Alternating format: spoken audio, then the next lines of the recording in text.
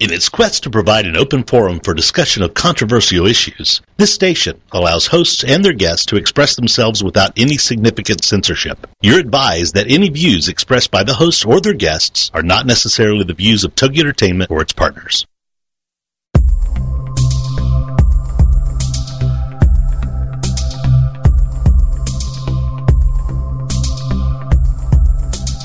Darkness has descended upon the city, and the creatures of the night have begun to stir.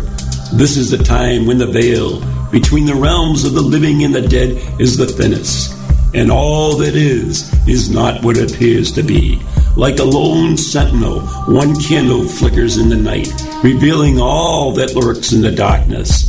This is Ghost Chronicles, Book of Shadows. Welcome to the nightmare.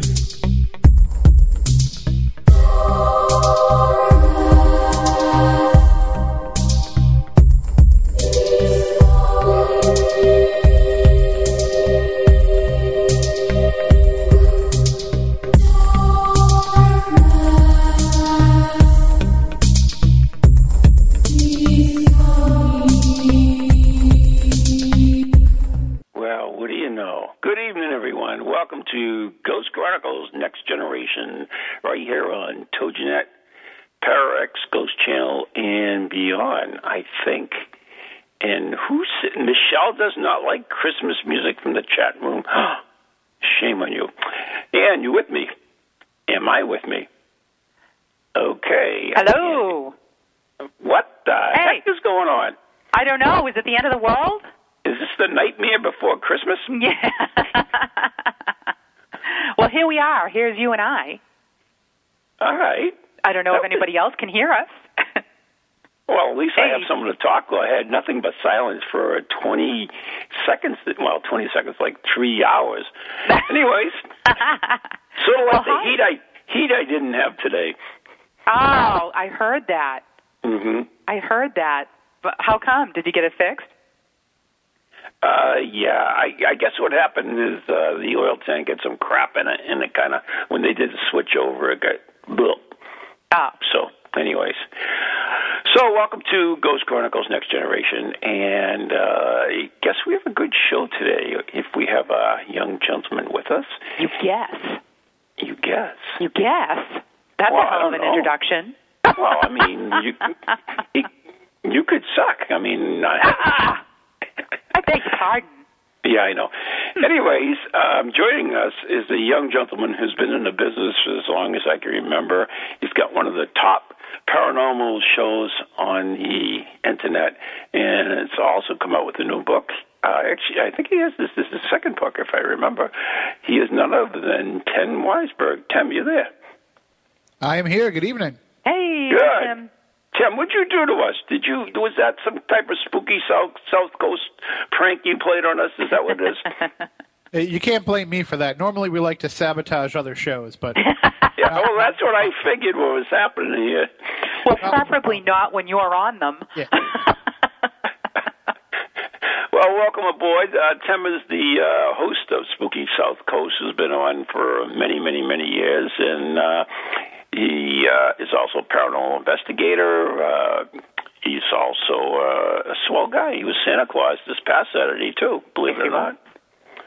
I know, a Jewish Santa Claus. That's pretty fun.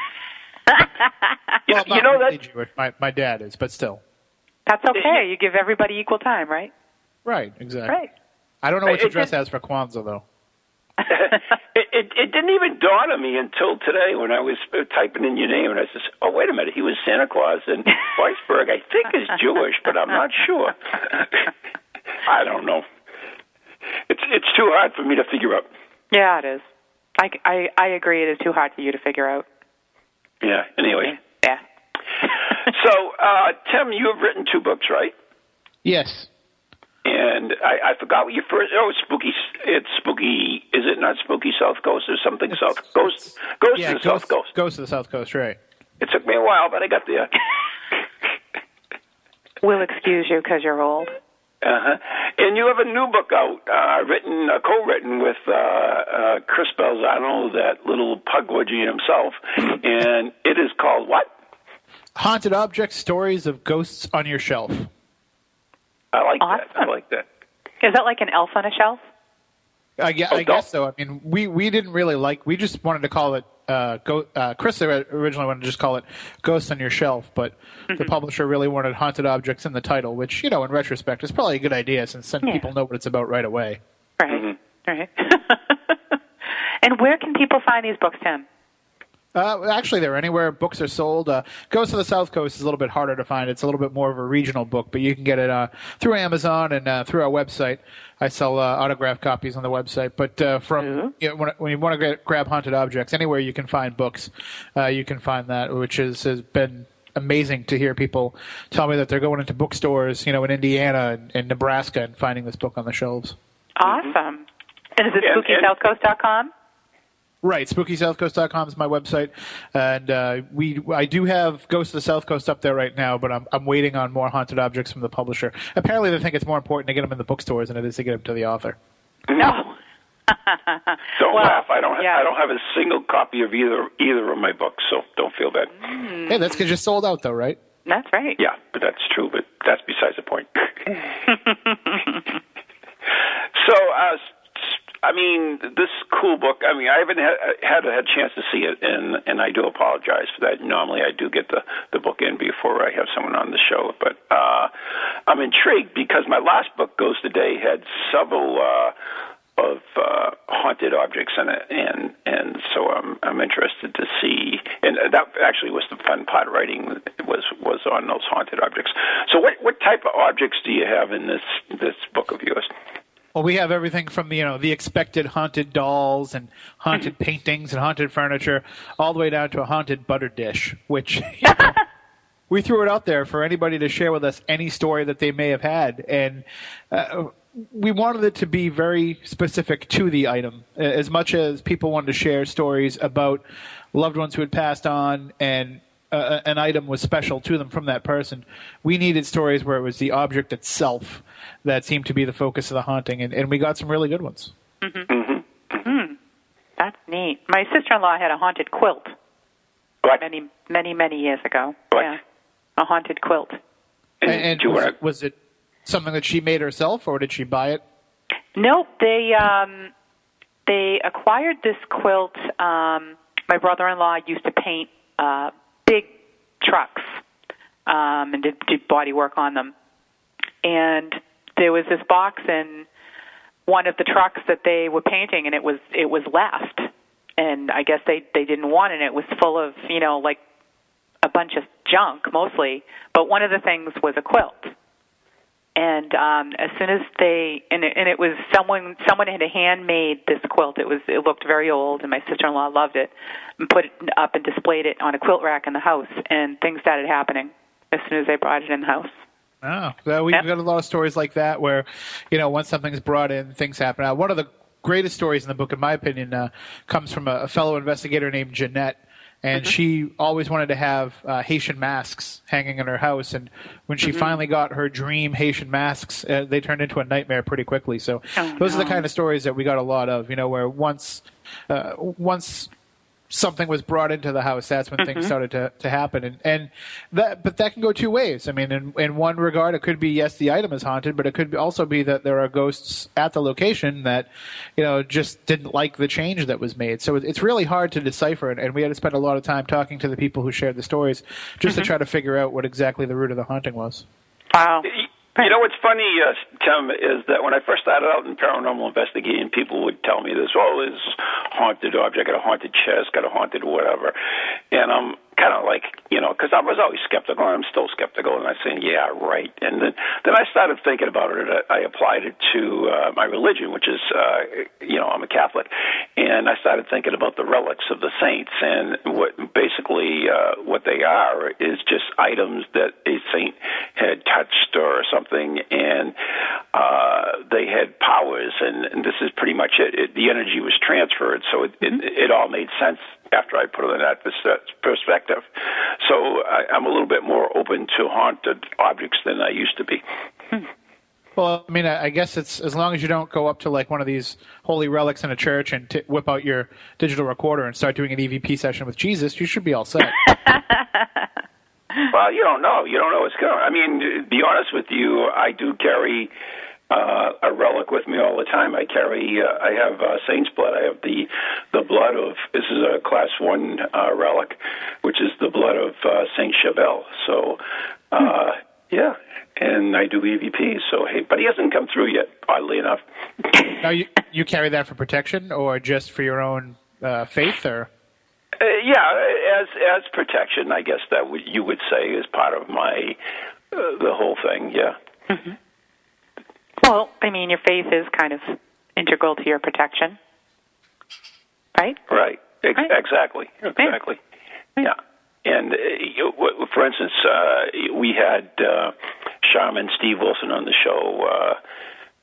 The Morning Edition show, and he was saying how he doesn't believe in protection. He believes if you use protection, you actually weaken yourself, because what you do is you attract entities trying to up one you, because, say, oh, yeah, I think you're protected. Well, okay, blah, blah, blah, blah.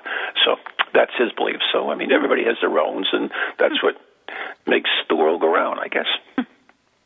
Right. Now, that's what we ran into with a lot of these stories, too, is you get people who bring in their own set of beliefs into each story, too. And what might be a haunted object in one person's home might not show any signs of that in another person's home, because, the factors have to be right and the perception has to be right. Mm-hmm. Absolutely. Now, I assume you have Robert in the book, but I'm just guessing. Yeah, Robert the Doll is the rock star of haunted objects, and Chris actually handled that chapter because he had a chance to go down to Key West and visit with Robert the Doll. And very cool. It's one of those stories that when you first hear it, you think this is a horror movie. It just sounds like something right out of a Hollywood script office. But when you look at all the people who have reported having interactions with Robert and have reported having activity happen as a result of it, those are the kind of cases that you really salivate over, because there is so much data. There is so many experiences that are had. But then, of course, you got to wonder how many of these people are just psyching themselves out, too. Mm-hmm. Right. How much they actually created by fearing it, I guess, is the word, or believing it. And I'm a big fan of the my pet theory right now in the paranormal is the idea of the tulpas or the thought forms, and I'm starting to think that we really do create a lot of these ghosts in locations, and I think it's not impossible that we're creating them around objects too. If we buy a doll at a yard sale that looks particularly creepy, then we start to think, gee, maybe this is haunted, and we'll talk to it as if it might be haunted, and we'll tell people when they come over, this is my haunted doll, and after a while, it may just become haunted, whether you've created that ghost or whether you've invited a ghost to come and attach itself. Right. That's a good point. I mean, they live up. It's your expectation. It's your expectation. Right. That goes, and you're putting the intent on it for it to be haunted too. I mean, it's almost like it's people complain about those who use Ouija boards that you're just inviting anything to come in. Well, whatever you do that interacts with the other side, you're inviting it to come in. So it wouldn't be uncommon for a spirit to say, hey, here's my shot. Mm-hmm. Mm-hmm. I mean, your theory goes back to the famous one where they created a haunted house, where they had a house with no activity, and they created a backstory and got people coming in, and soon enough the house was actually haunted. It had people were having experiences, were having things, but in reality there was no documentation of anything in this place, and the spirits that were supposedly there were all made up, and yet they appeared. So it's the same thing, that kind of what you're talking about. The intent creates, or the energy thought creates it. Mm-hmm. Right, and those are the Philip experiments from the Toronto Society for Psychical Research. Thank you, Tim. And I've been trying to get some people to form a newer version of that, and I'm thinking, if we can find just the right place to conduct the experiment, then we could probably have similar results. But the problem is, I think that ghosts could be everywhere, so it's hard to find a place that we can say is, okay, this place definitely is not haunted. There is no spirit activity here, because I think that it's everywhere, and that once you start paying attention to it, that's when it'll come to the light. So, if I could find the perfect quote-unquote lab setting to conduct the experiment, I'll try it again. But until then, it's really hard to find any place where I don't think there could be ghosts. Right. Actually, I believe we have a question from the chat room. Yeah, we have a couple of questions. The first thing I did want to mention is Stephen Scott just mentioned John Keel's The Mothman Prophecies goes into tulpas and energy thought projection in quite a big way. So if anybody wants to look further into that. We have a question from... Great book. Yeah. We have a question from D. Haunt, who would like to ask, can an attachment happen later? I had bracelets, silver bracelets, that I used to wear all the time. There was no problem. Then I moved into my apartment, and there was a thick air there. I did a cleansing, and the bracelets were burnt looking afterwards in my jewelry drawer. Right, and I think an attachment can happen anytime. Whether there's no real blueprint for a haunted object. In some cases, it could be something that happens right from the time that it's created. Other times, it could happen along the existence of the object. I mean, how many things do we own in our lives that were never anybody else's? You know, even if it's something that we buy right from the factory, at some point somebody was putting in the effort of building that. So the attachment can happen at any point, and especially if it's something that you cherish. It doesn't have to just be something that somebody who's passed on has cherished to have it become attached with a spirit on it. It could be something that you love, and maybe somebody that you know passes away, and they want to let you know that they're around, and you have these favorite bracelets. They might do something to these bracelets so that you know that they're there. Right. And on the other way, these bracelets might remind them of something that they had, and they might not be associated with you at all, but have shown themselves because they're attracted to these bracelets. And it's the same thing what happens with families moving in. Sometimes one child will have a lot of activity is because that child may look like the child of the ghost or the spirit that's haunting the place, and they become attached to it. And then the other thing for D-Haunt to consider, too, is if you have a bracelet that's silver and then after a while it kind of looks burnt looking and a little blackened over, it means it probably wasn't real silver. Oh, that's nasty. Well, sometimes sterling silver always tarnishes, and it may tarnish more in a certain environment than in another environment. Mm-hmm. So I know I was thinking that in the back of my head, but if it was a sudden thing, it would be kind of unusual. Right. And it even could have been the way they cleansed it. Maybe by saging or something, there was a chemical reaction. I really don't know what, the circumstances of it or the material, so I guess we'll just have to... She says it was actually twisted as if it burnt. Wow. Oh, okay. Wow. I guess that's... pretty creepy. Yeah. And expensive, too, I would assume. Yeah, really. Bastards. My favorite bracelet. They always go for the expensive stuff, don't they? They never. Yeah, really. Every once in a while they go after the butter dish, but for the most part they're going after the jewelry. So what's the story? I need to hear the story of the butter dish. It's really just your basic haunted object story. This woman Heather, who since she passed in the story to me, I've had a chance to meet her and talk with her about it a little bit more. But she had a butter dish that her grandmother gave her, and she put it on the island countertop in her kitchen. And she turned around to put the bread in the toaster, and when she turned back around to get the butter dish, it was gone. And so she asked the kids, if they had took it, and none of them knew anything about it. And again, it reappeared later on. When she turned her back again, as she turned around, it was there. And then the same thing happened to her husband, who had been pretty skeptical about it. And he actually accused her of taking it when she was all across the other side of the house. And she's like, nope, just wait a minute. It'll come back if you just give it a minute. And he's like, yeah, right. And then he turned around and it was back. So this was about 4 or 5 years ago that it first happened. And she said it still happens time to time. And it's the only thing that it happens within her house. So she thinks that it might be her grandmother, kind of just letting her know, giving her some sort of assurance that she's there. Wow. Oh, that's funny. I remember when Gavin came over from the UK, he picked up a doll here, and while he was here, the doll somehow could move by itself. He would put it in his room and on the TV, and the next thing you know, when he came back, it'd be on the bookcase, or if he went to sleep, it would be on the bookcase, and he'd wake up, it'd be on his bed. So that's creepy. Creepy dolls are the worst. That's the one thing that I knew we were going to get a lot of when we started putting together the notes for the book. I knew we were going to get a lot of doll stories, and for us to have, I mean, we wanted to have of course we wanted to have Robert the doll, but and we wanted to mention Annabelle the doll too, but we wanted to have one that nobody had ever heard before that was just a really good story, and we got a great one from a Spooky South Coast listener named Jill, and it was about Claire the doll, who had been given to her by an elderly friend when she was a young girl, and she said that she thought the doll looked like her, so that's why she gave it to her. But it turns out the old woman who gave it to her found it in her house and never knew that it was in the house. It just appeared one day in the closet. She found it when she went into the closet for something. And she tried to keep it for a while, and it started acting all strange, and it would move around, and she would find it places where she knew she didn't put it. And, of course, if you think you have a haunted doll, what's the first thing you do with it? You give it to a kid.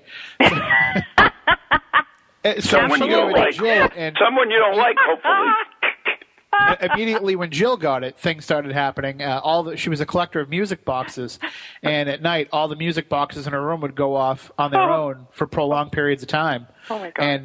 And she had it. She had it as much as she could take one night when they all went off, and she looked over at the doll, and the doll was sitting on a rocking chair, and the rocking chair started rocking back and forth, and the doll turned its head and looked at her. And she threw the doll in a closet, and she never, ever took it out again until she decided to send it to me for the book and allow me to have it in my home for a few weeks. And when she sent it to me, you could tell it's the kind of porcelain doll where the head is sewn on to the body and it does not move. So the fact that it was able to turn its head at her is it's pretty creepy stuff. So when it was in your house, Tim, did you have any experiences with it?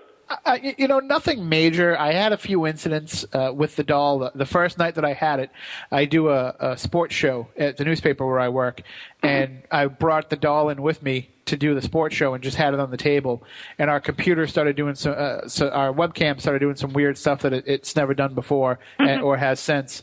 And then we also had a few incidents in my office in the house where I kept her, where the thermostat would move up on its own, and I had to keep turning it down. So, just little strange things like that. But nothing that I would say was definitely activity I could relate to the doll.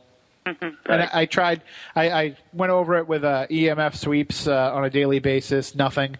I ran tape recorders. Nothing. So no real outright activity from it. But, that was the first thing I was going to ask you. And if I had received a doll like that and anything had to happen, I of course would immediately set up a camera on this damn thing and keep it going. And that's we actually brought it into Spooky South Coast, and we kept a webcam trained on it the entire time. We told the listeners, if you happen to see anything, jump in the chat room and let us know what's going on, because we won't get a chance to see it moving, so we want to know if you do, and nothing really happened. Yeah, interesting. No, so a haunting though that wasn't meant for us. I mean, that it could be that we needed that interaction of a girl or a woman. Right. T. Haunt is asking, what do you do with such items like a doll? Do you bury them to stop the activity, bless them? There's different Michelle approaches says decapitate them. Everybody has a different approach to how to handle haunted objects. John Zaffis will take certain items and put them in his museum, and then other things, if he feels like it's just too dangerous of an item, he'll throw it in the river behind his house. And people do have different. Not to litter, but I mean just to have. I don't even want to go there. To have the energy, the positive ion energy of the river help hold back whatever negative energy it might have. Yeah, but everybody has different theories. To me, I figure if you have a haunted item and it's bothering you, the best thing you can do, put it up on eBay. There you go. Give it to John Zaffis. Make some money on it. Give it to Tim Weisberg. Right. I got a shed. I'll keep them all out there. Right. I always tell if somebody has a haunted object, what they have to do is, of course, take off all their clothes and run down the street with the object in their hands, screaming, "It's here! It's here!" And it works every time. That would work. That sounds like a good plan. And if you want to send it to me, I'll do that. There you go. Really? All right. Sure, why not? Wait a minute. We have this on tape, right? Yes, we do. Okay, that's good. Okay. my goodness. Anyways, we have to take a break right now. You're listening to Ghost Chronicles Next Generation with the blonde bombshell herself, Miss Ann Kerrigan, in New England's own Van Helsing, Ron Kolick, right here on TogiNet, ParaX Ghost Channel, and beyond. And our special guest tonight is the host of Spooky South Coast and author and paranormal investigator, Tim Weisberg. We'll be right back. Welcome to TogiNet, radio with a cutting edge. Feel the need to do some soul searching or make some changes in your life to create a more positive future? Then Circles of Wisdom is just the place for you. Circles of Wisdom is a metaphysical bookstore and more, located on Route 28 in downtown Andover, Massachusetts. We carry a large selection of books and music, crystals and gemstones, jewelry and gifts, sage, aromatherapy, and so much more, all in a relaxing and welcoming atmosphere. We offer classes on a variety of topics like yoga, Reiki, psychic development, alternative healing, and personal transformation. For guidance on this journey we call life, get a reading from one of our many readers at Circles of Wisdom, 90 Main Street in downtown Andover, right next to Bertucci's. Call us at 978-474-8010 or check us out on the web at www.circlesofwisdom.com. Lots to see and do in a feel-good place, an oasis in this hectic world. And welcome back to Ghost Chronicles Next Generation with Ron and Ann and our special guest, Tim Weisberg.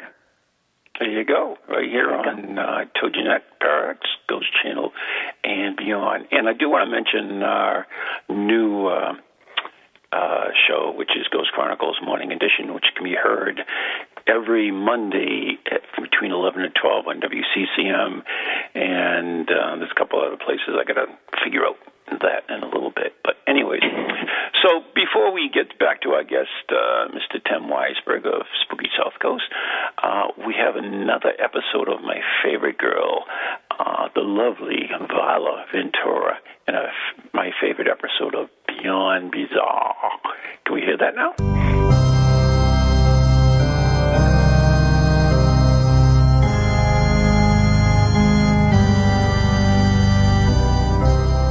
We call them lip sweaters. The American Mustache Institute is a not-for-profit organization that, according to its website, is dedicated to, quote, protecting the rights of and discrimination against mustache Americans by promoting the growth, care, and culture of the mustache, end quote. Based in St. Louis, the Mustache Institute sponsors events like the annual Stash Bash, honors mustache wearers with the Robert Goulet Memorial Mustache American of the Year Award, and is housed under what is called the world's largest mustache, the Gateway Arch. A funny and freaky fact from Vala Ventura's Beyond Bizarre.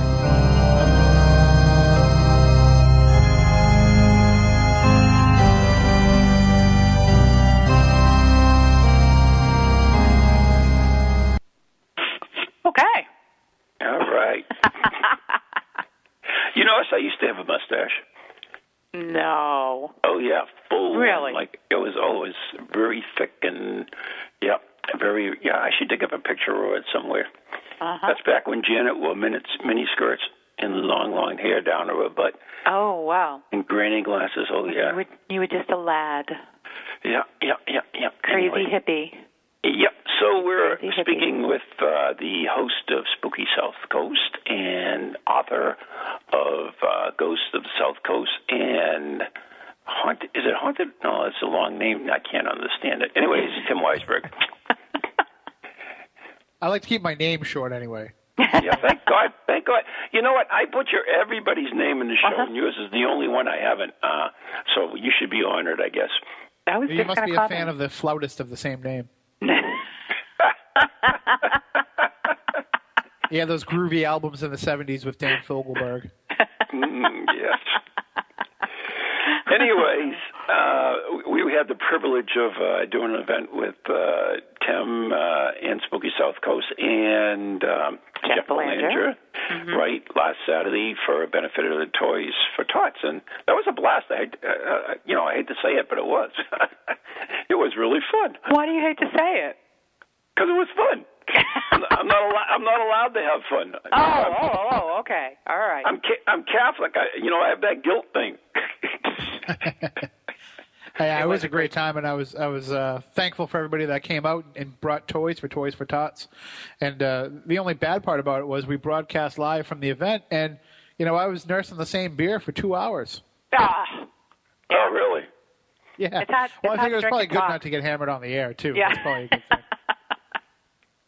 Well, you were just trying to get in the Christmas spirit. Right, exactly. I was drinking the Christmas beer from Sam Adams. It's one, it's one thing if you're drinking and doing a podcast like we've done a few times over the years, but when you're broadcasting live on the radio, the FCC tends to frown on that. So. Yeah, they frown on everything though, which is. They're not true. a fun group. I don't know what it is about 2012. Maybe it's this whole, Mayan calendar thing or something. But after I've been doing the show now it'll be 7 years next month. And this year was the first time that I ever said a bad word on the air. And I've done it like 3 times in the last 5 months. Mm-hmm. So I don't know what's happening. All of a sudden I'm losing all sense of professionalism. Do you have a 3-second delay there? We do, but I don't know how to work the button. I'm afraid that if I press the dump button, I'm just going to dump the whole show. It was fine when Matt Costa was there and he was producing the program, but now I have to do double duty. So I'm more worried about just, I turn on that mic and straight forward till the next break. There you go. That's right. Hey, c'est la vie. It is what it is.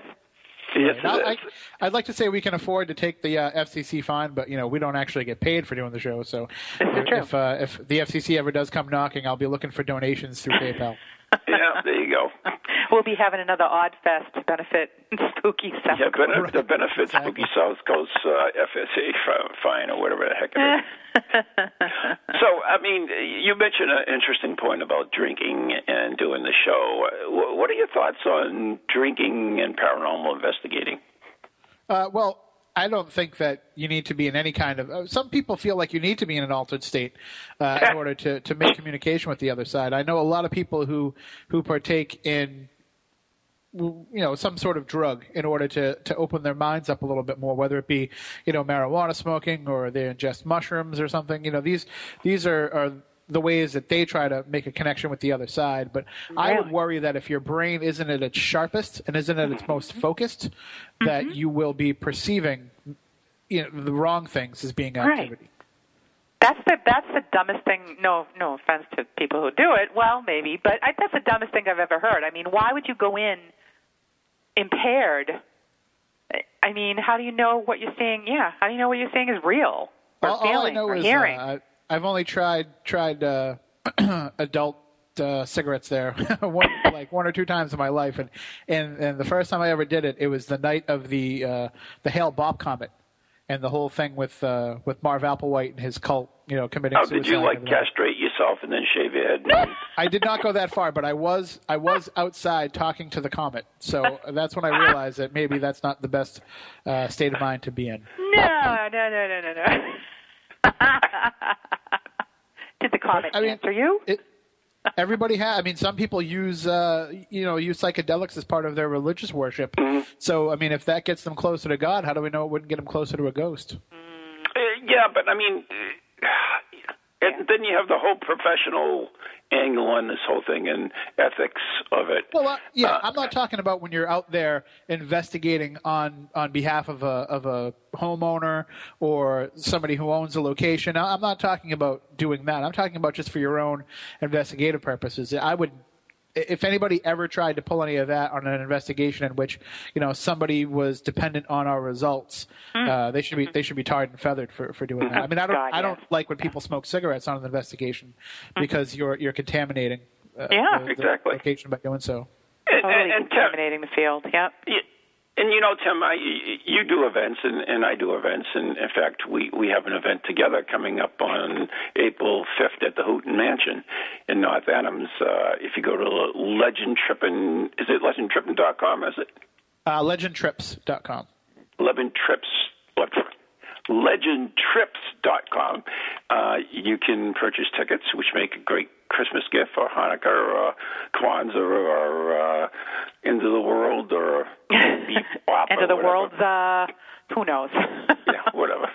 Hanukkah. How come it's not Christmas? Keep the Han in Hanukkah.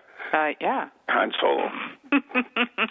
Anyway, I forgot where I was going. Oh, yeah. So anyways, right. So we are doing that event, and it's going to be a lot of fun, but we'll talk about more of that later on. But when you do events, I know, like, for instance, for 10 years I've been part of the Festival of Dead in Salem. Every October we do spectral evidence, and, you know, we get 100, 110 people there, and inevitably you'll get someone who's totally wasted. And I don't know about you, but I find that very disturbing, I guess. And yeah. What do you think, Tim? I mean, is that just part of the turf that when we do events? Well, I think with Salem and that whole Festival of the Dead, that's a different animal altogether. Mm-hmm. Because with that, some people are going there looking for the big party aspect of it. Mm-hmm. And with the Legend Trips events, you know, it's more of a focus. If you're buying a ticket, you know, you're serious about coming and investigating the paranormal. And that we try to price the tickets. Most of our tickets are $99. Some of our events are a little bit more. The Houghton Mansion is going to be a little bit more because it's a multiple day thing. But, you know, we try to price the tickets at a level where it's affordable for those that are interested, but it's not so cheap that we're going to get the knuckleheads coming in too. You'd have to be a real jerk to spend $99 to a ticket to go act like an ass. So right. That's kind of built in too. But we also have in our on our website, you know, it says like no alcoholic beverages, no drug use. If you're impaired in any way, we can refuse admittance to the event, and we would, because there's no reason for you to experience that, because we can't guarantee that you're going to have the best time possible if we don't, you know that you're going to be of sound mind during it, and also you could have a negative impact on the enjoyment that other people have of an event. So, so there you go. Yeah, because we had, I mean, you know, there were people that came in there that I was just like, oh my God, really? They brought a bottle, actually. Yeah, why? You know, you're paying a lot of money to come to this event. Why would you be drunk throughout it? Right. But there's other things happening around that too, though, with those events, right? It's kind of like an all-night party type of thing. Oh yeah. Yeah, I mean they've been there all day. They're they're part of the Salem experience, I guess you would say, and this is just something that they've plopped their money down to go to, and it's unfortunate. I mean, most people are really good, and they like it and they take it seriously. Probably the greatest compliment I ever had in all my years of doing this is that I had a couple that postponed their wedding to go to this event. Oh, wow. I thought that was simply, I thought that was simply amazing. So anyways, if anybody something tells me it was the groom's idea. Actually, it was the bride. Do you think the groom could get away with that? Seriously? Tim, you think a groom could get away with that? Seriously? That's true. Yeah. By the time you've actually earned the title of groom or fiance or whatever, by that point you can't make any more decisions on your own. Exactly. Anyway. So anyways, everybody has a question for Ian or Tim Weisberg from Spooky South Coast or myself, they can call in at 877-687-8005. Oh, wait a minute. I think that's it. Wait a minute. I might be on the wrong channel now. Uh-oh. Anyways, or you can join us live in the TogiNet chat room or the Pararex chat room, or they can go to our page, which is what, Ann? On Facebook, we are Ghost Chronicles Next Generation. Hop on there, and I monitor that all night. If anybody is chat room shy, you can ask a question there. All right, you can pretend that you like us if you want. Everybody likes us, Ron. Yeah. Don't be still. You can also like Spooky South Coast. You have a Facebook page as well, right, Tim? We do, yep. A Facebook page. We're on Twitter. Basically, any way that we can infiltrate your life, we've made sure we've covered. We're on YouTube. There you go. There you go. So, of all the objects in your book, which one I would say freaked you out the most? Some of the more creepy stories that we got actually came from Chris personally. Those that does not surprise me. The ones that he shared about that there was a time when he was getting all the files from Alan Alves, the detective who worked on the Freetown cult killings, from the Freetown State Forest, and he actually had all of those documents. And there was a poster with the Lord's Prayer written in blood. I believe it was written backwards in blood on the poster. And that kept showing up around Chris's house no matter what he tried to do to keep it from happening. And there was another case where he was in college and he was using a Ouija board, and an entity that called itself federal government kept coming through and causing all kinds of havoc. Those are the kind of stories that send a shiver down my spine, because as much as I trust the people who share their stories with us, and we tried to do as best we could to vet those stories out before we included them in the book, I trust Chris implicitly. And so for him to share these stories and to have these things happen, that really creeps me out, because I know that they must be true. Oh, that's creepy. That is creepy. Oh, my God. Now, did you, Tim, when you were putting this all together, did you physically went and saw the items? Oh, I couldn't go to see all of them. People sent them to you, or?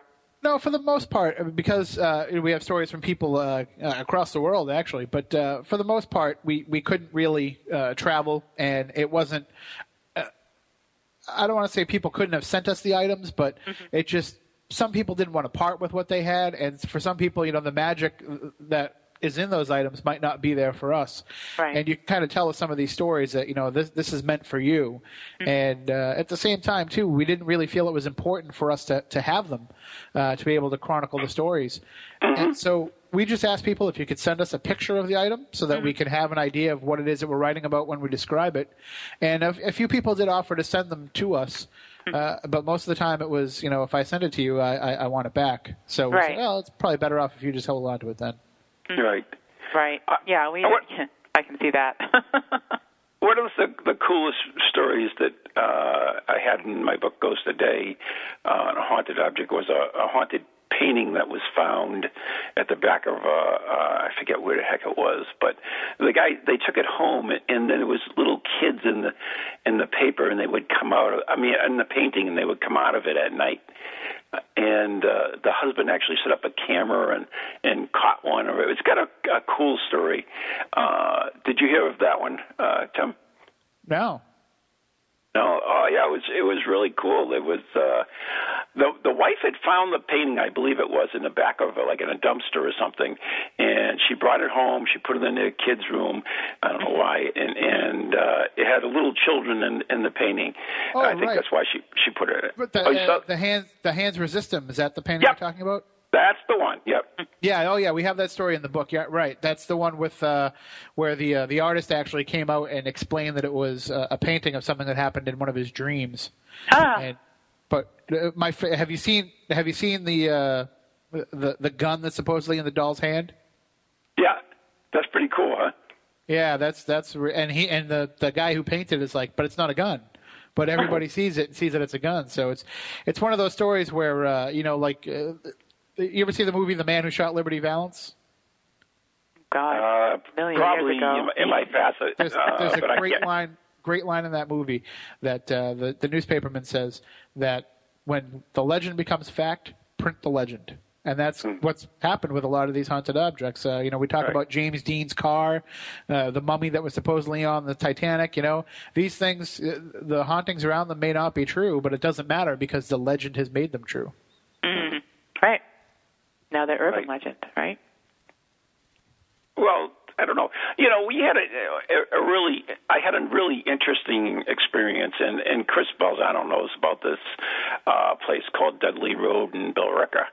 And it had this whole tale about it, about a sunken house, the monastery, the insane asylum in the woods, the guy who escapes from the insane asylum and kills the nuns, or the nuns that got pregnant by the priest and hung themselves in the tree. All these stories in the car that goes down the road. But they were all based on urban legend. If you dug into the truth, which I know Chris did, there was no truth to any of them. And yet we did a podcast. In fact, if you go on the Ghost Chronicles, it's one of the early ones that Maureen and I did. We went out in the car, and I brought Maureen. She knew nothing about this. And she started picking up on all of the legend. So the energy that whatever this was created, was either being used by other spirits that were there, and because they can put themselves off as they can. What's the word? They can be whoever you want them to be, or it was just that the energy from all these people going here to see these things and knowing the stories created. It's weird stuff. Right, and really, like, it's one of those. The paranormal is one of those few fields where mythology and fact and folklore and all these things all have to come together in a perfect storm for things to happen. Mm-hmm. Mm-hmm. We have a question from D. Haunt in the chat room, who would like to know: is there a particular area where most of the haunted items come from? It does not seem to be. There doesn't seem to be any geographical similarities between these items. And of course, we have a lot of stories from the New England area because Chris and I are both from New England. Right. Chris now, but a lot of our stories came from people in this area. But it seems to be an international phenomenon. It seems to be something that happens in every culture. Every culture has stories of haunted objects. I mean, if you just look at some of the most popular ghost stories through the years, there seems to be an item that is usually the focus of them. And for me, I tried to look in the similarities of the stories more than the geographic similarities. And even then, it was hard to really pinpoint any kind of common threads from one story to the next. Mm-hmm. Well, I would imagine that they would be everywhere, but you never know. Right. I mean, of course, in this area, being the Bridgewater Triangle area where I live, that's it's entirely possible that there may be a higher amount of haunted objects in this area because of that. But it could also be too that there's more of a concentration of haunted objects these days because they've become more in the forefront of people's minds with shows like Haunted Collector. Right. What's interesting is I've ended up by no design becoming a Bible rescuer, and I have a collection of Bibles that I've rescued from different circumstances. For instance, Christian Day from Salem, he received in the mail a box of tarot cards that were supposedly cursed, and in the package was a Bible that was sent with it. And of course, Christian, being a witch, had no need for this Bible, so somehow I ended up getting the Bible. And I have other Bibles from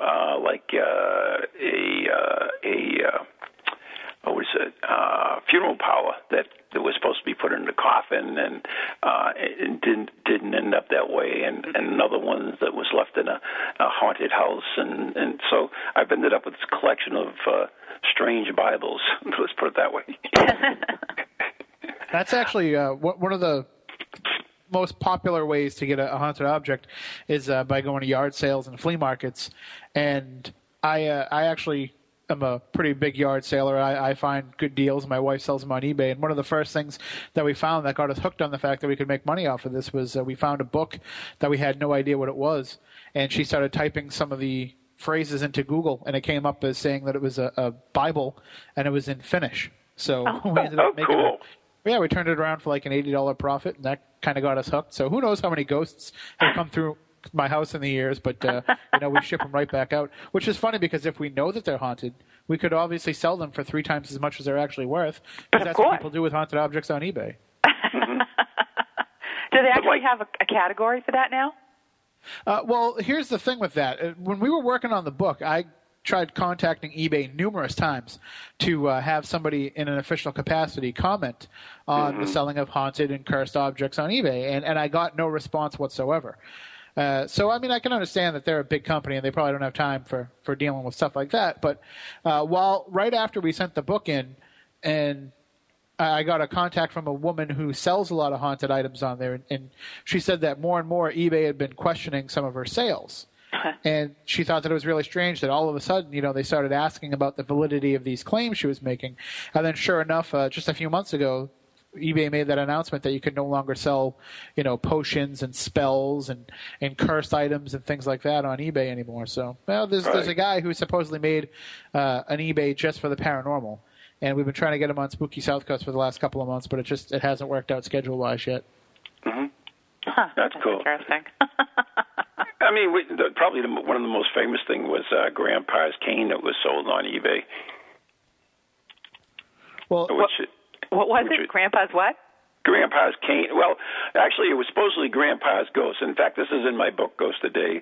Supposedly, Grandpa was a ghost, and he was haunting a child, so they decided to get rid of him by selling his cane on eBay, and someone bought the cane, and supposedly Grandpa went with him because you couldn't sell nothing on eBay, so they sold the cane, which went for a ridiculous amount of money. As much as the other stuff that sold on there did as well.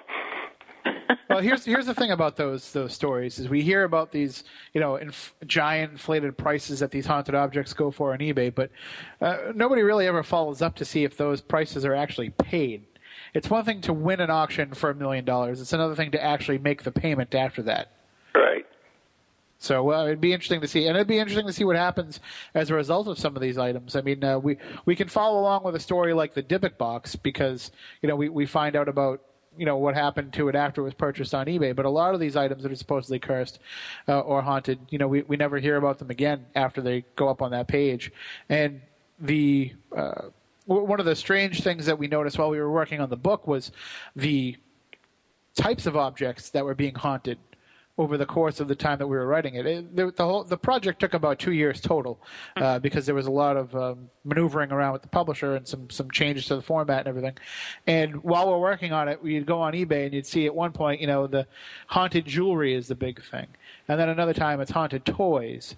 And you can almost get the pulse of the paranormal field by what was haunting it. In one case it was haunted by the spirit of, a dead relative. Then all of a sudden they were possessed by demons. Now they're at the point where if you go on and you look up haunted items on eBay, if they still have them, if they still allow any of them, it's going to all be jinn that are attached to these items. So it's almost like whatever the popular topic is, that's what's attached to these haunted items. What's really interesting is we have a listener of the show, Kat from Canada, who had a Mason's apron that was extremely haunted. In fact, Rosemary Guiley helped her out and get rid of that particular object, and it's funny, it can be just about anything. Anyways, I heard the doorbell. That means the pizza man's here, and it's time to wrap it up. So pizza from the dead. Yeah, pizza from the dead. So, Tim, we want to thank you so much for coming here on the show and talking a little bit about your book. Once again, why don't you give out your website and your 2 books you have? Yep, it's SpookySouthCoast.com is my website, and it's also on Facebook, Spooky South Coast. There, and my books are Ghosts of the South Coast and Haunted Object Stories of Ghosts on Your Shelf. And don't forget, join Spooky South Coast and Ron and probably Ann too, I'd assume, at the Houghton Mansion for Haunting the Houghton. LegendTrips.com is the website to get your tickets for that. Yeah, I'm looking forward to that. Should be a lot of fun. Absolutely. So anyways, Tim, thank you so much. And when you tune in to Spooky South Coast on Saturdays, where can they tune into that? If you're not in the parking lot of WBSM, you probably won't get it over the radio. So you can just go to SpookySouthCoast.com. You can listen to it there, and we also have Spooky TV on our site where we have in-studio cameras while the show is going on because for some reason people want to look at us. I don't know why. Yeah, I was going to say, is that a good idea? I don't think I'd want that. Not really, because we can no longer, make fun of the guests, behind their back anymore. So. Oh, that kind of stinks. Not that we would ever do that anyway. No. Yeah, I know. You're right. No. Awesome. Thank you, Tim. Thanks, guys. Yeah. Have a Merry Christmas. Yeah. So it's time to wrap it up, and yes, it is. Yes, it is. Good show. So you've been a big girl. I guess we're not going to see anybody till the next year. So. Oh, that's right. Yeah. Time to say goodbye to all, I guess. And we hope you all have great holidays, and we're going to have a little rest for a couple of weeks. Yep, have a Merry Christmas, and drink lots of eggnog. Hope you get lots of presents, and, you can always send them to me if you don't like them. So until next year, we're going to say good night and God bless everyone. Good night. Thanks for listening, everybody. Merry Christmas. Bye.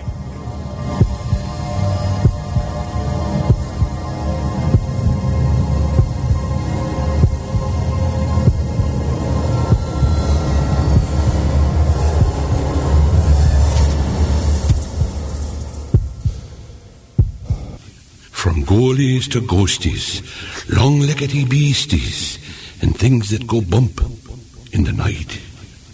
Deliver us, good Lord.